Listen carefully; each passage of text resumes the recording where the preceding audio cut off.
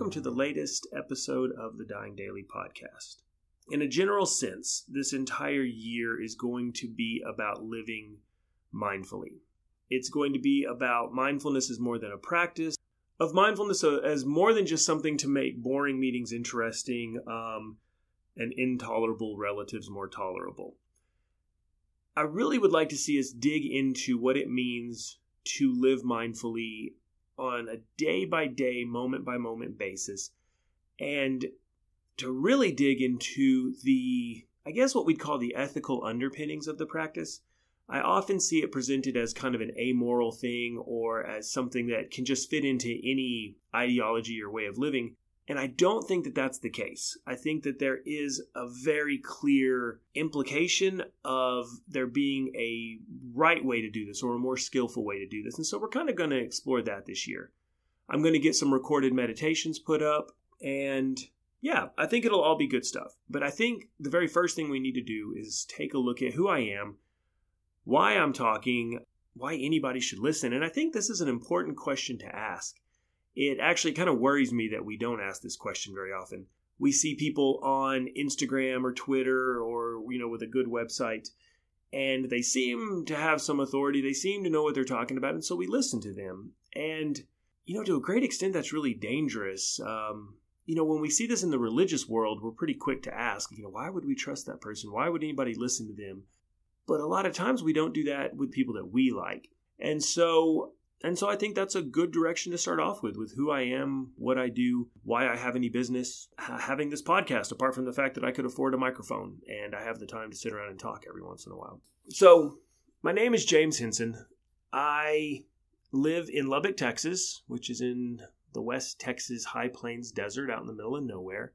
I work as a counselor and life coach and a meditation teacher. This is what I'm doing with my time right now. It's not what I see myself doing forever. It's certainly not what I've done for most of my life, but I think I've been doing this for like 7 or 8 years now, and it's gone really well, and I've really enjoyed it. Before that, I worked, I've had so many jobs. My wife and I were actually counting them up one time, and we landed somewhere around, I think it was like 63 is what's on the list. I've waited tables, I've worked retail, I have worked construction, I worked in a lot of hotels when I was going to college. I worked with kids a lot. I really enjoyed that. I've worked at universities. I've been an adjunct professor. I was a campus mentor for a few years. And more come to me as I keep going. So it doesn't really matter. I've just worked a whole lot of jobs. And I really see what I'm doing now as it's an accumulation of all those things, of the things I learned in those. But it's also not the last step. I still think there's other things out there for me that I'm constantly working toward. But right now, that's what I do.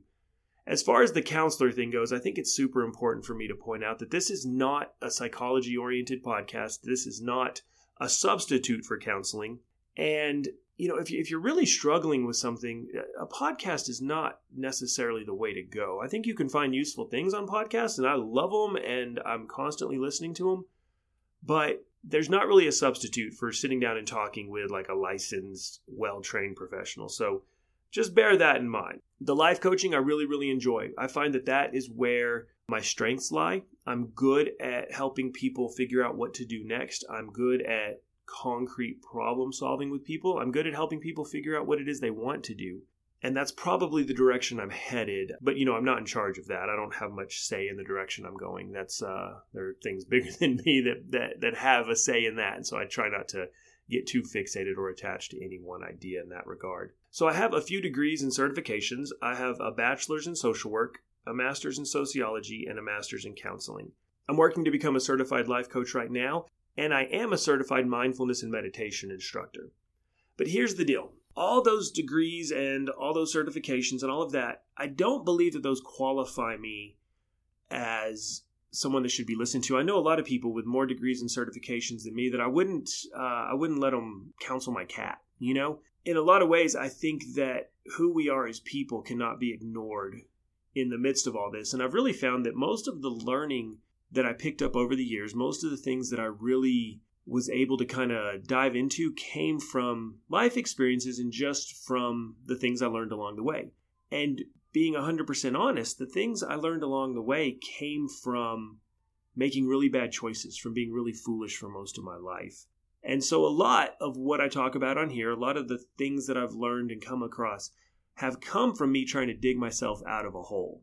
I was talking to somebody on the phone, and they said that a lot of the stuff that we talk about, a lot of the stuff that I teach comes from my bones. And I really liked that. That's what I look for in people is I want to hear something from someone that comes from their experience, that comes from it helping them, from it being useful in their life. Like I like the very concrete stuff. I want the stuff that's actually going to make a difference in my life and the life of other people. So I think the clearest thing I could say about myself is that throughout my life, I have had a remarkable ability to turn vast amounts of privilege and opportunity into consequences and destruction. I've been so fortunate in my life. I have parents who love me. I had a childhood surrounded by many adults who loved me and cared about me. I have always been intelligent enough to learn the things I needed to learn. I have always been personable enough to at least not have everybody hate me. I've had a lot of just privilege in my life. But at some point, things just started to go wrong. And I really don't know why. I've been to counseling for this. I've talked to people. And it just seems like at some point in my early life, things just took a turn on me mentally and emotionally. I remember the world becoming a dark place. I remember the world becoming an unhappy place. I remember a sense of impending doom all the time. And I've had people offer their opinions on what that meant. I've got the diagnoses. I've had a million different counselors give me a million different labels and reasons for why I was the way I was. And the one thing I've really arrived at through all of it is that it doesn't matter. It's what happened. It's what I had to sort out. And that's really the end of the story for me. And if I'm honest about it, I'm very grateful for all of it because it put me on a path to doing what I'm doing now and to learning the things that I've learned that have since brought me freedom. So these things that kind of shifted in me when I was young, none of them brought many good things into my life. As a teenager, I've had people tell me I hid it well, but really when I look back at my teenage years, I wouldn't relive them for a really large amount of money because they were just years of suffering. Much of it self-inflicted. But the thing I've really had to come to terms with over the years is that the things that we inflict on ourselves for a reason. We are responding to something else. A vast majority of the time, we are responding to our suffering, and our response to our suffering causes us more suffering. And that's a pretty succinct way of looking at my teenage years. I suffered, I responded poorly, I created more suffering for myself, and I created a great deal of suffering for the people around me, especially the people who loved me and cared about me and wanted the best for me. So, of course, drugs and alcohol were present. That was part of my response to suffering that was really poor and led to more suffering. I ended up dropping out of high school my senior year. I got my diploma through the mail because my father pretty much forced it on me. And I took the SAT because he forced it on me and ended up going to school or following my friends to college. And that predictably didn't go well either. I got kicked out of my first 4 colleges, if I remember right, mostly due to drinking. I think alcohol was such a negative factor in my life over those years that I wasn't really capable of getting much done. But there were a lot of other things going on as well. Looking back, I can recognize I was deeply depressed. There were things in there like self-harm and just incredibly self-destructive behaviors that I look back and, man, for the longest time I'd look back and when I look at like adolescent James, teenage James, early 20s James, I just hated that guy. He was just such a dumbass and he was just so full of shit that I really struggled with even being able to like believe that he existed or, even just like tolerate his existence in my mind. And so for many, many years, I completely cut myself off from my past. I just didn't talk about it. I didn't really talk to people from that time period. I didn't watch movies that I'd watched at that time. I didn't listen to any of the music. Like I really just exiled myself from myself, which was, of course, a super healthy way to deal with that. And it all worked out really well. But I really did. I really struggled with just everything so much at that time. And I went into this place of just deep self-blame when it comes to that, to just early young James. So all through all that, I really understand that people like stories and they like to hear details about this stuff. But that's kind of a difficult thing because, number one, our memories are not that good in the first place. I know we all like to think that we're right when we remember things, but I mean, just nothing bears that out. We don't remember things very well. That is heavily complicated in my case by drugs and alcohol and intoxication of various kinds, but also by an overwhelming and crippling depression, which a lot of people don't understand. That wipes your memory as well. The other thing I think that's problematic with stories is that unless it's a story that involves just me, I'm involving other people in this without their permission. I'm telling their story as well. Anything that involves somebody else, when we tell it, we're telling somebody else's story too. And I haven't gotten to a place where I'm comfortable doing that yet, even if I strip away names and stuff like that, because people who knew me could piece it together. And I don't know, that just doesn't seem respectful or fair. So that's why I'm not really going into a lot of specific stories in this. I'm trying to hit the high points, or I really like the low points, if we're honest, about most of my life, without going into too much detail. So, I get it would probably be more fun to have specific stories, and maybe I'll tell them down the line. I'm still sorting out where I stand on all that. I want to make sure that if I'm telling a story, I'm telling it for a purpose, that I'm telling it for a reason, that it's appropriate for people to know about me, and that I'm not just like feeding this ego of everybody look at me, look at what a dumbass I was.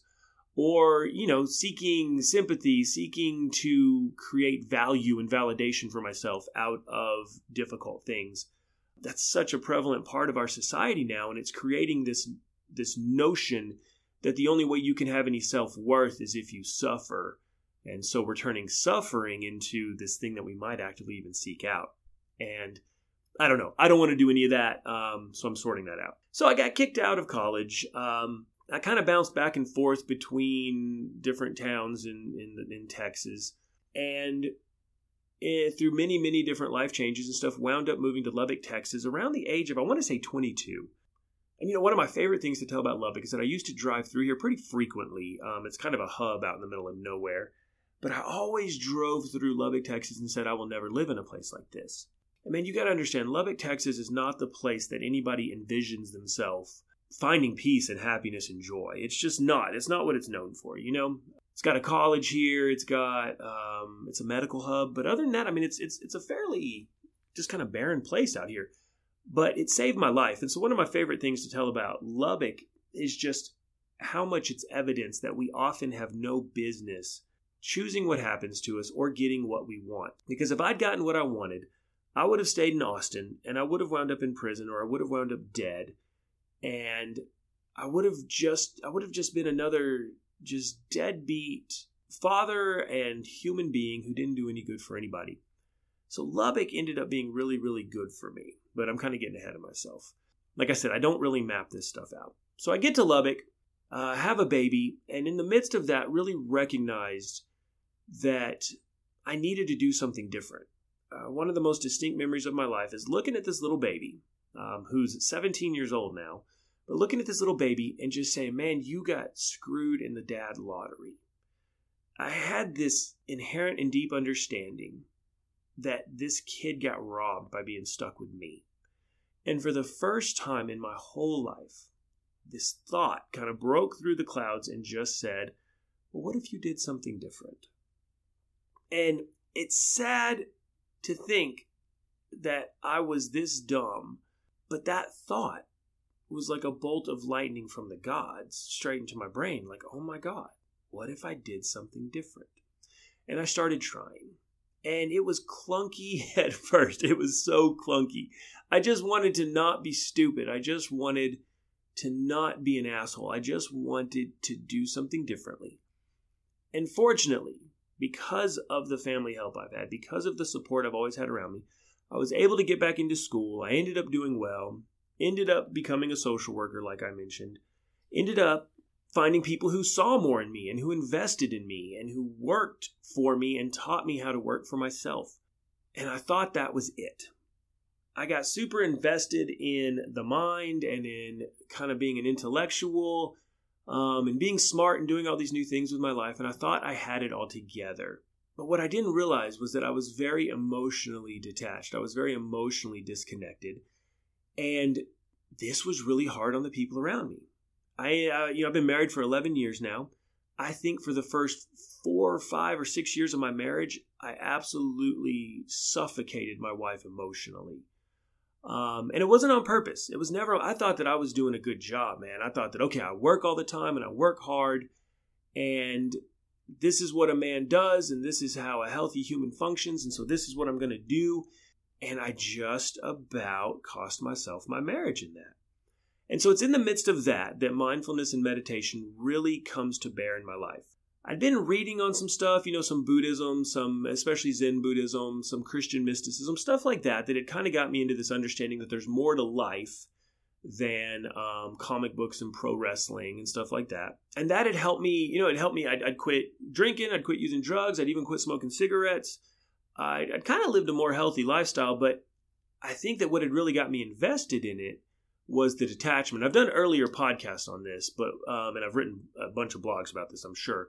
But what really got me about it was this idea of like you can be above your emotions and you can be just all hovering and godlike and all that. Well, that's all fine and good unless you actually want to be a decent husband and a decent father and all of that. So I was in the midst of this kind of crisis in my marriage and crisis as a human being that I realized all these things that my life had built into me, all these just kind of, I've always envisioned them as just like these chains that we do. We do things in life. We make choices.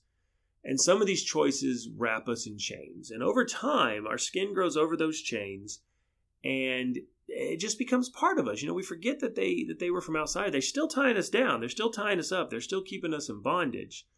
But they've been there so long that we think they're just part of who we are. And what I tell people about my earliest encounters with meditation was that it was about sitting down in a very, very hot fire so that these chains could start to be burned off of me. And man, it absolutely sucked.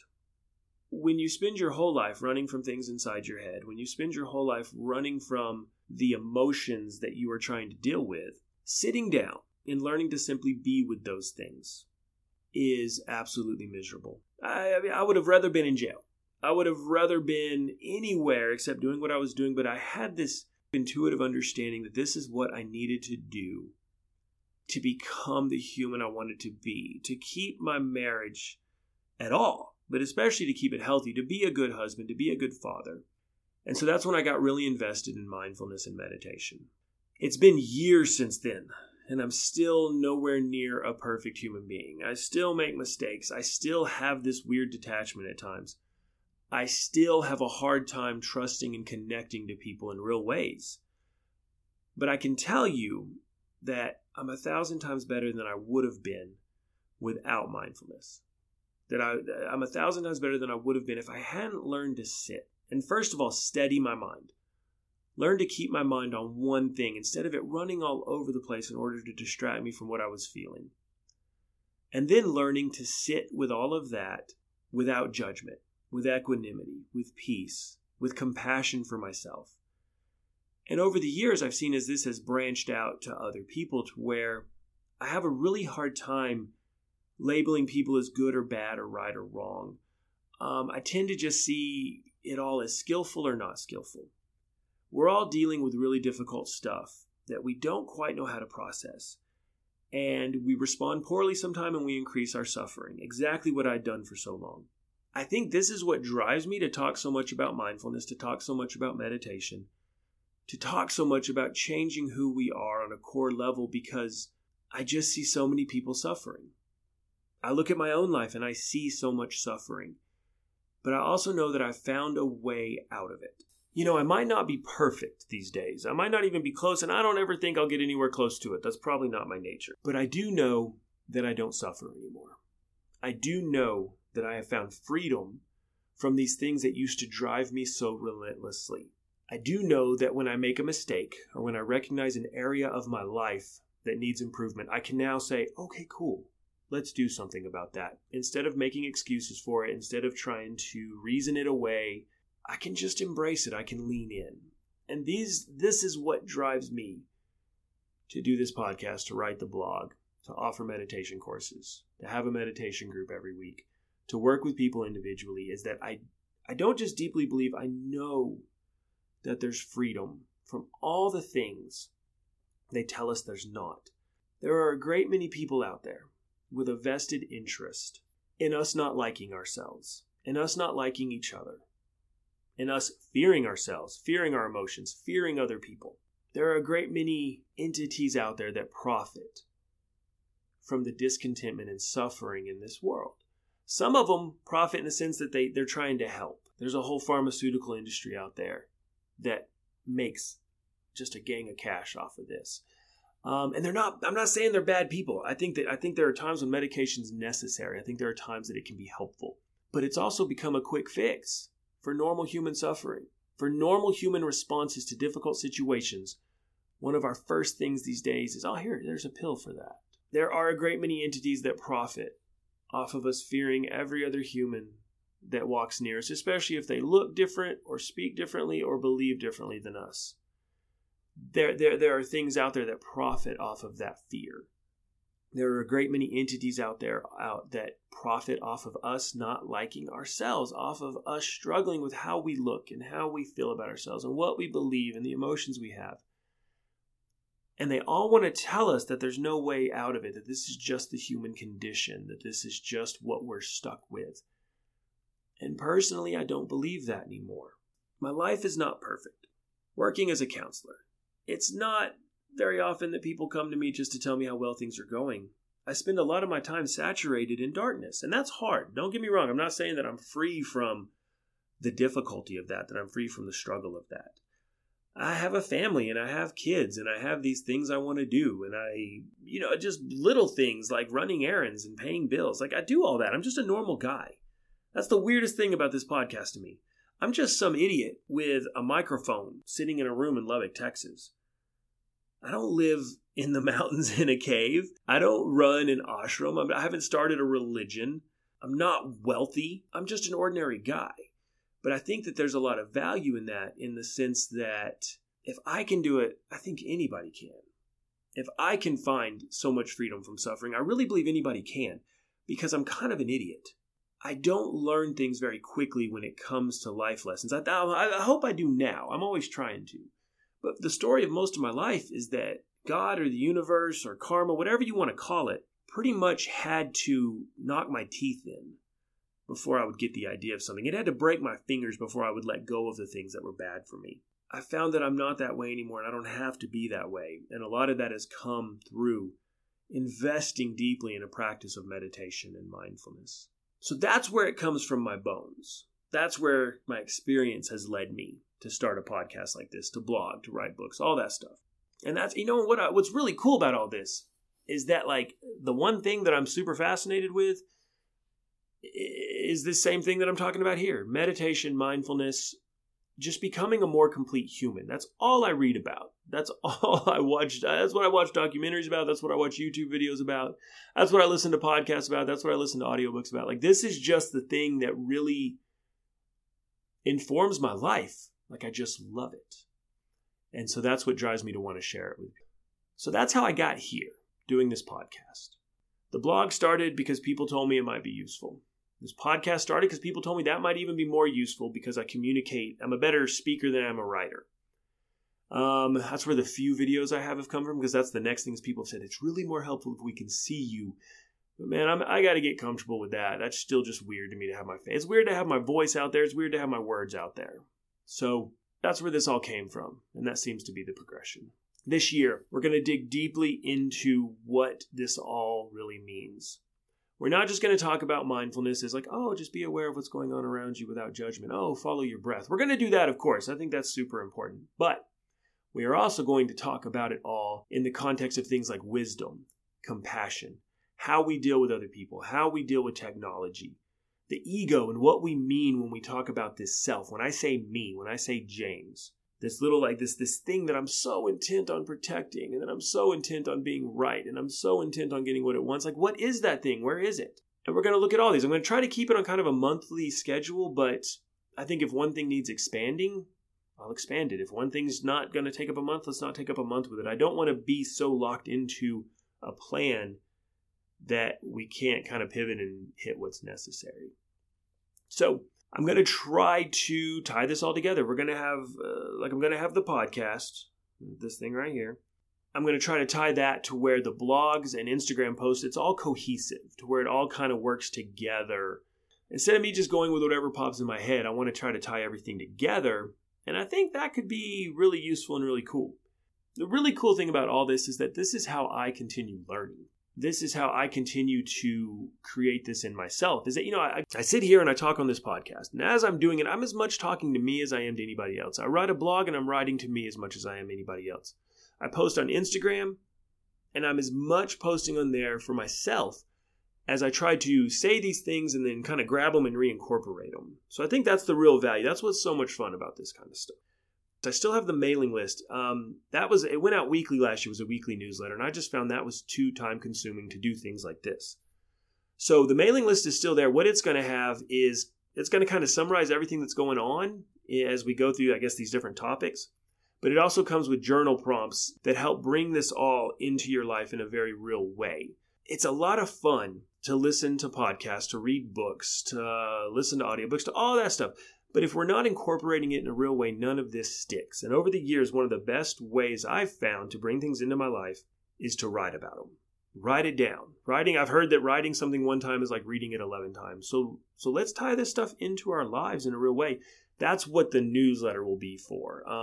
So finding how to get to all this. My website is jamesscotthenson.com. You can find on there, I have a resource library. That's another way to bring this all into your life in a real way. It's got different infographics and short little ebooks. I'm about to put an introduction to meditation and mindfulness course on there that'll be free that you can use. You can sign up there, and by signing up for that, when you sign up for the newsletter, you get the password to the resource library. So you can do that at jamesscotthenson.com/sign-up. That's probably the easiest way.